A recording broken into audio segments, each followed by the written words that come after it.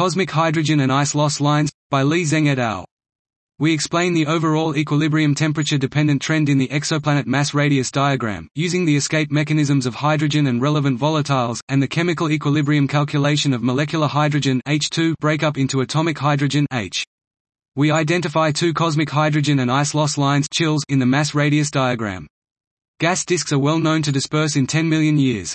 However, gas-rich planets may lose some or almost all gas on a much longer timescale. We thus hypothesize that most planets that are born out of a hydrogen gas-dominated nebular disk begin by possessing a primordial H2 envelope. This envelope is gradually lost due to escape processes caused by host stellar radiation. This was Cosmic Hydrogen and Ice Loss Lines, by Li Zeng et al.